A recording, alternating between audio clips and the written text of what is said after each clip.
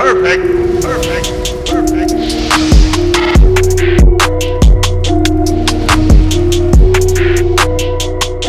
What is going on, everybody? RB here. Welcome into Philly Take with RB. You know what to do. Smash the like, hit the subscribe, and ding that notification bell. That way you are instantly notified when I upload or go live. We're live for every single Sixers game, and we've been covering the entire playoffs here on the channel, so be sure to stay tuned in.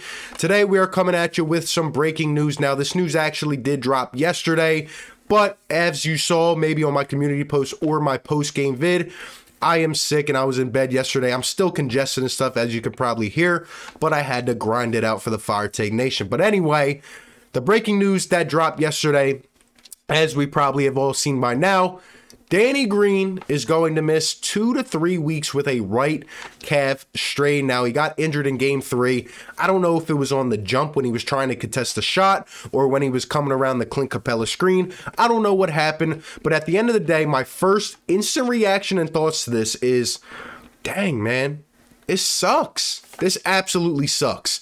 Danny Green, I didn't like him early on in this season, but as we went on and he started to heat up, I realized that Danny Green, is that streaky type of player. But at the end of the day, even though he can heat up whenever, he's a great veteran to have on your team. He's a great leader. He brings great experience. And anywhere he goes, he's essentially a winner. Like anywhere this guy goes, he tends to win. And I know he's been a great voice in the locker room.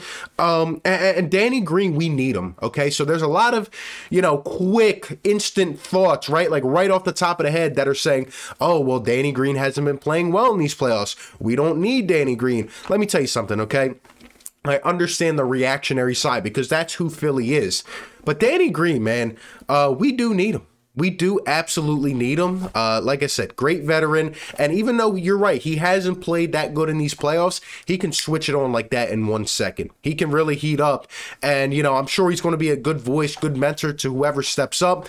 I don't know how long he's going to be out. I know he'll miss the rest of this series. He'll probably miss most of the Eastern Conference Finals.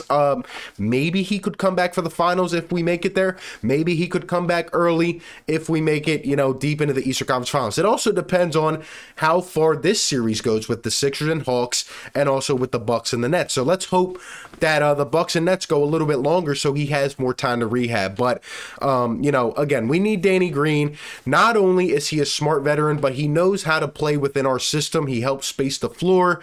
And, he's just that catch and shoot type of guy.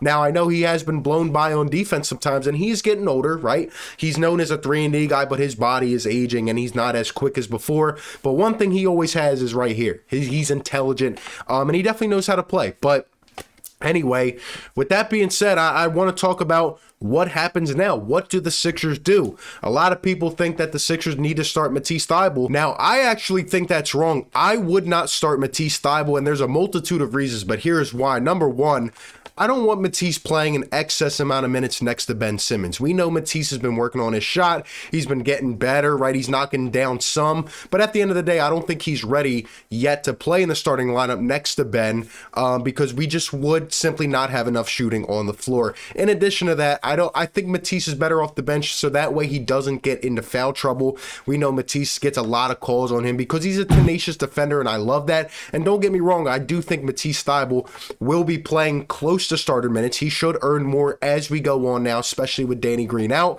But overall, I do like Matisse coming off the bench, and he's just a pest. You can alternate him and Ben on the opposing team's best scorer. And overall, I just think Matisse is comfortable in his role. So I actually would not start Matisse Thybulle. But that brings me to where I kind of have two options in my head. Number one, if I want to keep the same kind of identity, I might roll with Furkan Korkmaz, and I have a gut feeling that Doc is actually going to roll with Furkan Korkmaz, and I think it would actually be a good idea. Believe it or not, Furkan Korkmaz has been knocking down at a higher clip. His defense has improved a bit as well, which is good to see, but overall, Furkan will keep that same system and identity going, right? I said it in my post-game vid, when Furkan Korkmaz understands his role, and he plays as a spot-up shooter rather than, trying to be a point guard or whatever, Furkan Korkmaz can actually knock down some shots. He's he's looked better with the starters.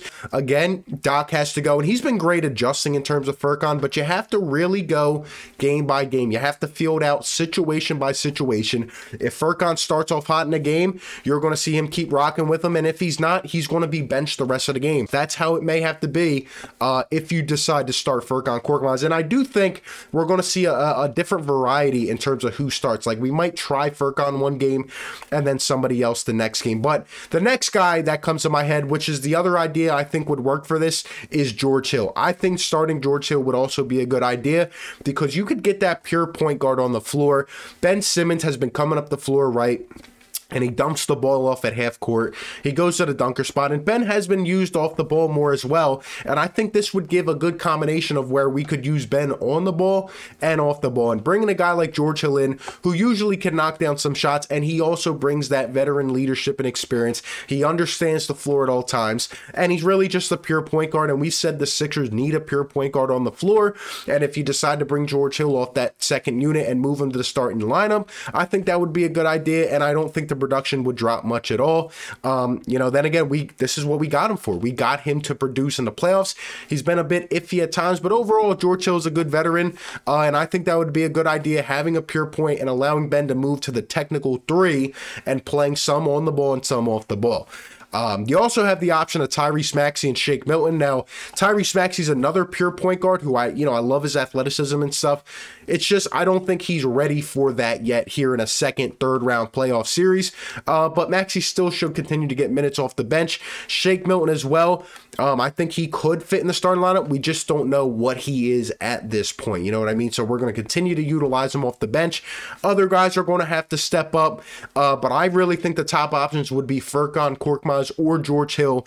Then you alternate with the bench. You keep some of the starters in. And you see how it plays out. But overall, it will be a blow losing Danny Green, and other guys are going to have to step up. Let's just hope and pray Danny comes back in time and we get our 3-and-D veteran back. But you guys, let me know all your thoughts down below in the comment section. What are your thoughts? Who do you think we should start in place of Danny Green? What is your reaction to him being out? Give me all your thoughts down below in the comment section. Appreciate you guys for tuning in. Be sure to like, comment, and subscribe, and I'll catch you on the next one, man. Peace. Perfect.